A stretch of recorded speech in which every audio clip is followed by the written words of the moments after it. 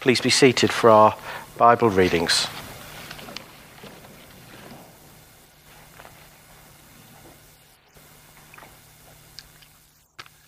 The first reading is taken from Zechariah chapter 9, beginning at verse 9. It can be found on page 920 of the Old Testament section of the Church Bible. In it, the prophet Zechariah foretells of the coming of a victorious yet humble king and the restoration of the exiled people. Rejoice greatly, O daughter Zion. Shout aloud, O daughter Jerusalem. Lo, your king comes to you. Triumphant and victorious is he, humble and riding on a donkey, on a colt, the foal of a donkey. He will cut off the chariot from Ephraim and the war horse from Jerusalem, and the battle bow shall be cut off, and he shall command peace to the nations. His dominion shall be from sea to sea, and from the river to the ends of the earth. As for you also, because of the blood of my covenant with you, I will set your prisoners free from the waterless pit. Return to your stronghold, O prisoners of hope. Today I declare that I will restore to you double. This is the word of the Lord. Thanks be to God. Hear the gospel of our Lord Jesus Christ according to Luke. Glory to you, O Lord. The gospel reading is taken from Luke chapter 19, beginning at verse 28, and can be found on page 88 of the New Testament section of the Church Bible. In this reading, we read of Jesus' triumphal entry into Jerusalem. After he had said this, he went on ahead, going up to Jerusalem. When he had come near Bethphage and Bethany, at the place called the Mount of Olives, he sent two of the disciples, saying, "Go into the village ahead of you, and as you enter it, you will find tied there a colt that has never been ridden. Untie it and bring it here. If anyone asks you, 'Why are you untying it?' just say this, 'The Lord needs it.'" So those who were sent departed and found it as he had told them. As they were untying the colt, its owners asked them, "Why are you untying the colt?" And they said, "The Lord needs it." Then they brought it to Jesus, and after throwing their cloaks on the colt, they set Jesus on it. As he rode along, people kept spreading their cloaks on the road. As he was now approaching the path down from the Mount of Olives, the whole multitude of the disciples began to praise God joyfully with a loud voice for all the deeds of power that they had seen, saying, "Blessed is the King who comes in the name of the Lord, peace in heaven and glory in the highest heaven." Some of the Pharisees in the crowd said to him, "Teacher, order your disciples to stop." He answered, "I tell you, if these were silent, the stones would shout out."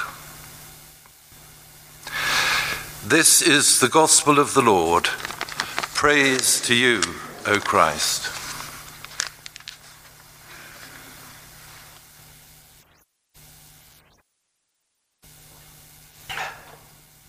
Shall we pray? Our loving Father, as we listen now to what you want to tell us, help us to receive it and for it to move us on, not just individually, but to move us on as a church in our walk, in our witness, and in our service for you. We pray now in the glorious name of Jesus. Amen. I've got a little note here which says the future. You know, there's something, I believe, in most of us, if not in all of us, that would like to know what will happen tomorrow, what will happen next week, what will happen next month, next year, and where we will be, what we will be doing, and how we will be affected. But you know, the future is that vast, uncharted sea of the unknown. And I discover on my travels and speaking to other people that for many it holds so many mixed emotions, with fear and anxiety predominant in the hearts and minds of the great majority. And, you know, some are so anxious about the future that they desperately seek to discover what lies ahead. And I've discovered some who even resort to consulting fortune tellers, tea leaves, or tarot cards. But, you know, God tells us, no way do you go down that road. No way do you seek the future like that. See, tomorrow's story is known only to God, known only to our Father God, and of course known to those very special messengers, we call them prophets, don't we, whom God has appointed and to whom he has revealed a chapter or two of his story. It was some 2,500 years ago, somewhere around 480 BC, that Zechariah wrote in verse 9 of chapter 9 that Graham has just read to us. I'm actually quoting from the NIV, it's a bit more colourful. He said, "Rejoice, rejoice, shout in triumph. Look, your king is coming to you. He's righteous and victorious, yet he's humble, riding on a donkey, riding on a donkey's colt." Zechariah was writing to the Jews in Jerusalem who had returned from their captivity in Babylon. And he wanted to give them hope and encouragement by revealing to them what God had told him about his future deliverance through the Messiah. Well, they had to wait, didn't they? Because that day when the king arrived was nearly 500 years later, some 6, 7, 8, 9 generations later. But Luke records for us that day when Jesus entered triumphantly into Jerusalem, the day when the words of the prophet came to pass in every detail. Came to pass in every detail. And what God had promised was fulfilled. We're going to focus now just for a few minutes on parts of that account.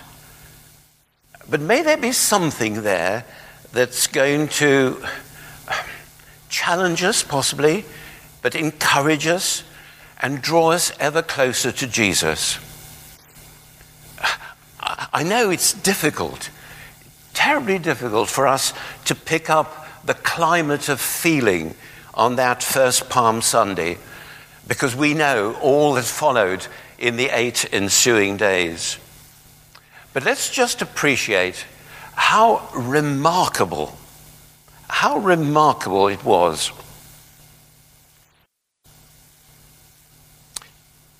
Jesus' entry into Jerusalem was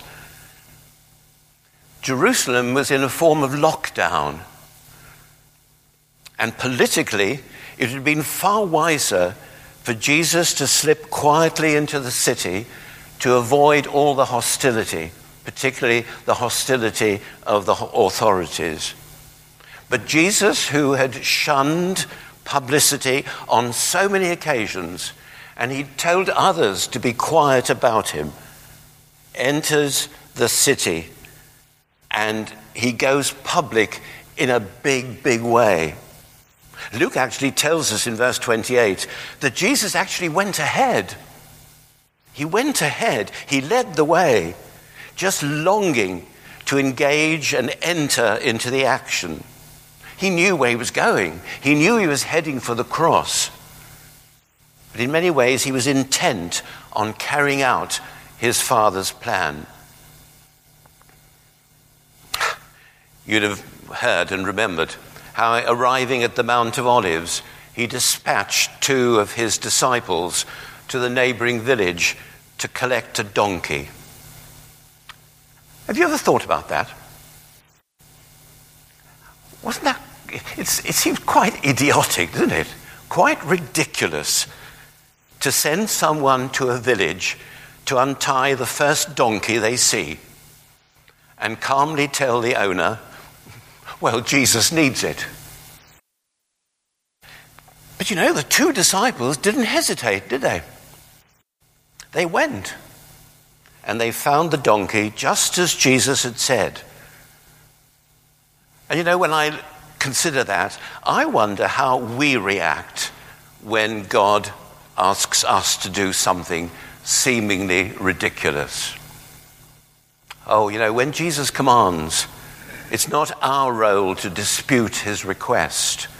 Our response is to obey and to do whatever he asks of us. But the mission that those disciples had was accomplished without a hitch. Yes, the donkey was there. Yes, it was tied. Yes, the owner did say, "Why are you untying it?" Do you get the picture? You see, God knows in advance about everything.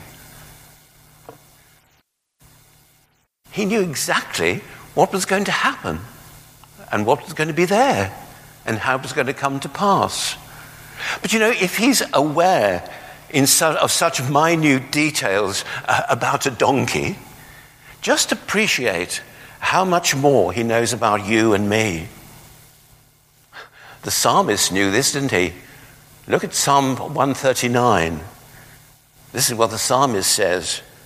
You know everything about me, Lord. You know when I sit down or stand up.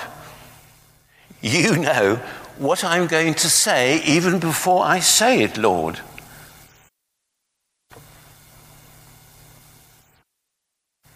God knew what I was going to say this morning. Amazing. Possibly even before I'd written any notes down. God knows so much in advance. He knows everything. And knowing in advance reflects on the fact that God has plans for us. Never forget what the Lord God said to the exiles as they waited their return to Jerusalem. He said to them, I know the plans that I have for you, plans to prosper you and give you hope and a future. Yes, and God had plans for that first Palm Sunday. And he had exercised, this is another point to note, he'd exercised his power over the heart and mind of the owner of that donkey to release the animal willingly, so that Jesus would ride humbly into Jerusalem as prophesied. You'll notice there was no official retinue, there were no outriders, no state dignitaries, no city magistrates, no royal banquet. This was not the arrival of a warrior king. This was the advent of a new kingdom, ushered in by the Prince of Peace, and ushered in total humility. But what about the crowd that were there? By the way, what about you and me if we'd been there on that day? You know, some of that crowd were enthusiastically ecstatic, weren't they? They put their cloaks on the donkey as a form of saddle, and many spread their cloaks on the road.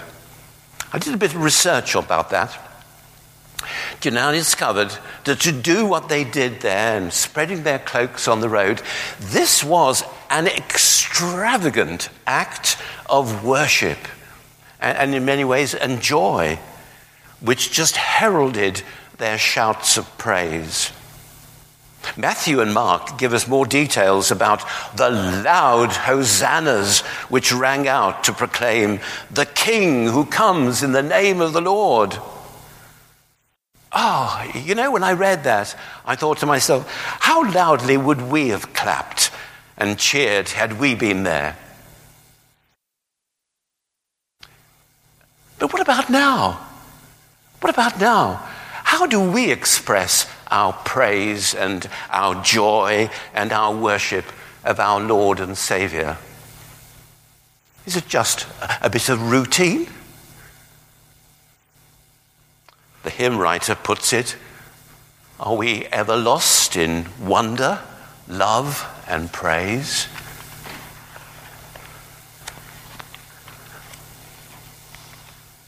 I love it when the youngsters, when we're praising, are waving their flags and rejoicing. Oh, David danced before the Lord in praise and worship. Some raised their hands in excitement. What do the crowds do? What do the footballers do when they're rejoicing? Wow. However, let's take note that there were some in the crowd who did actually respond negatively. You see, the Pharisees wanted Jesus' followers to be silenced, but Jesus wanted and expected their praise. In verse 40, Jesus said, I tell you, if these folk are silent, the stones will shout out. You know, whether men and women praise Christ or not, Christ will be, Christ shall be, Christ must be praised.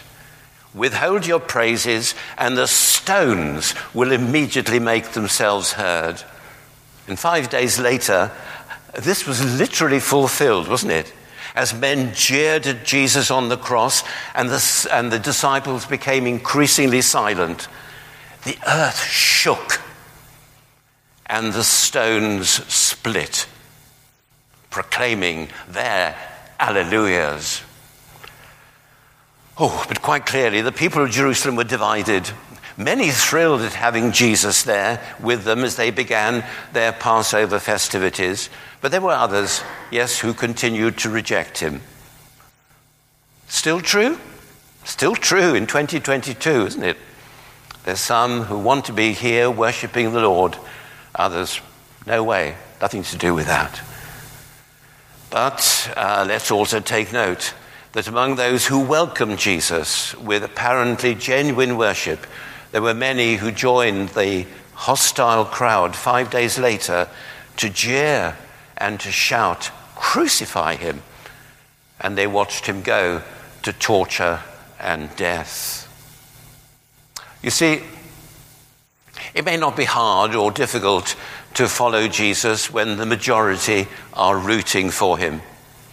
But let's never weaken when we find ourselves in the midst of anti-Christian or anti-church folk.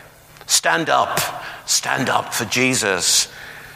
We follow Jesus however difficult or hard the times might be. And what do we pray on a Sunday? We've been praying it Sunday by Sunday. And we proclaim Christ, proclaiming him in all that we do and say and the way we live our lives. And we don't give up on that at any stage. Let me close with what I see as a great challenge as I read that Palm Sunday account. Jesus said, "Tell the owner of the donkey, the Lord needs it." Just tell the owner of the donkey, the Lord needs it.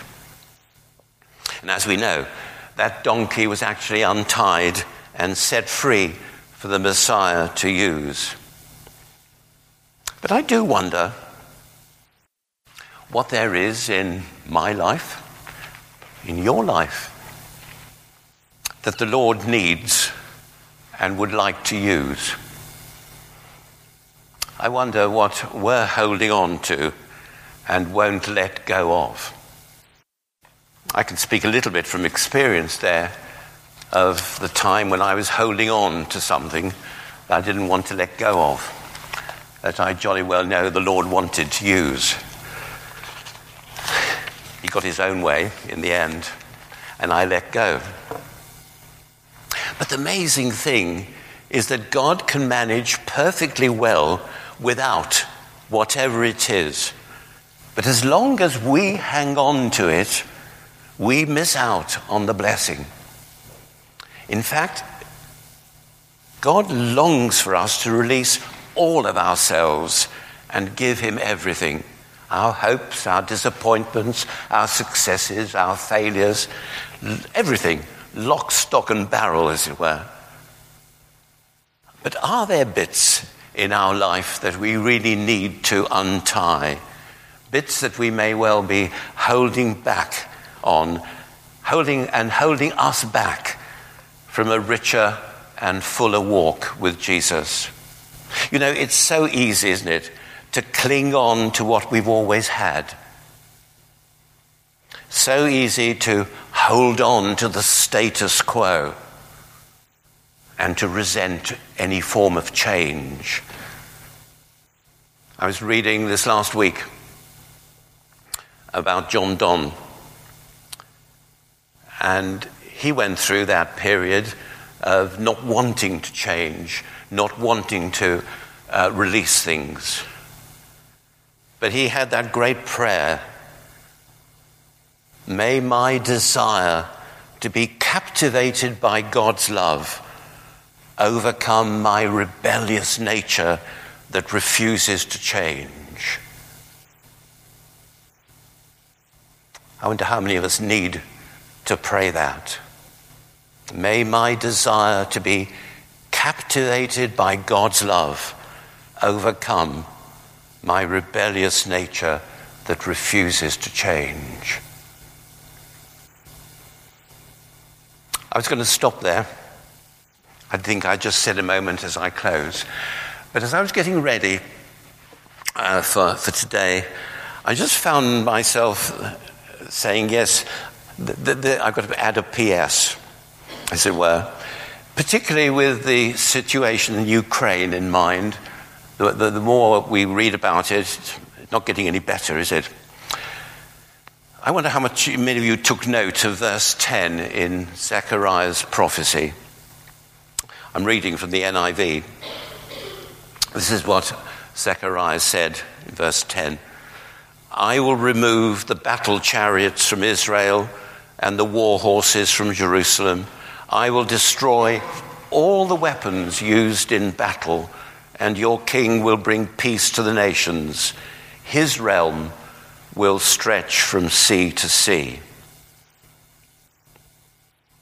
Wonder how often the Christians in Ukraine must read that verse and that prophecy and just long for that day, because that day will be one day in the future. This looks forward to the second advent, when Christ will come again in power and great glory. But in the meantime, you know, we and the Ukrainians, we live between verses 9 and 10 of Zechariah's prophecy. Verse 9, Palm Sunday. Verse 10, the second coming. And we live in this present age between the two, this age of grace.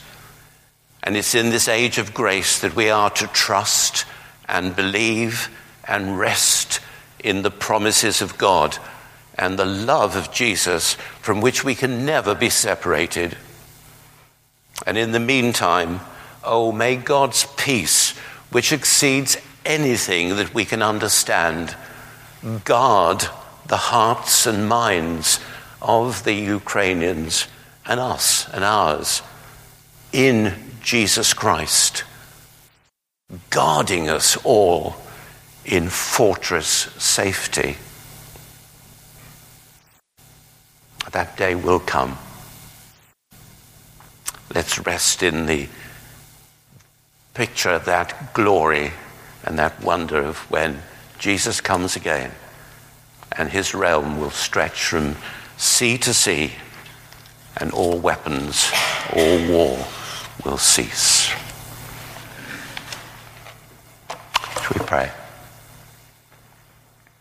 Oh, Father God, we offer you our praise and for who you are, and our gratitude for all that you've done in our lives and in the life of your church here. Make clear to each one of us those things or those parts of our lives that you're longing to use, and may we have the will to release them in service to you.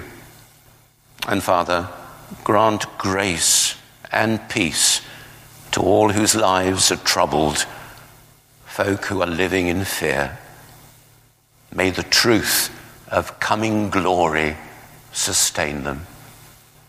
In Jesus' name. Amen.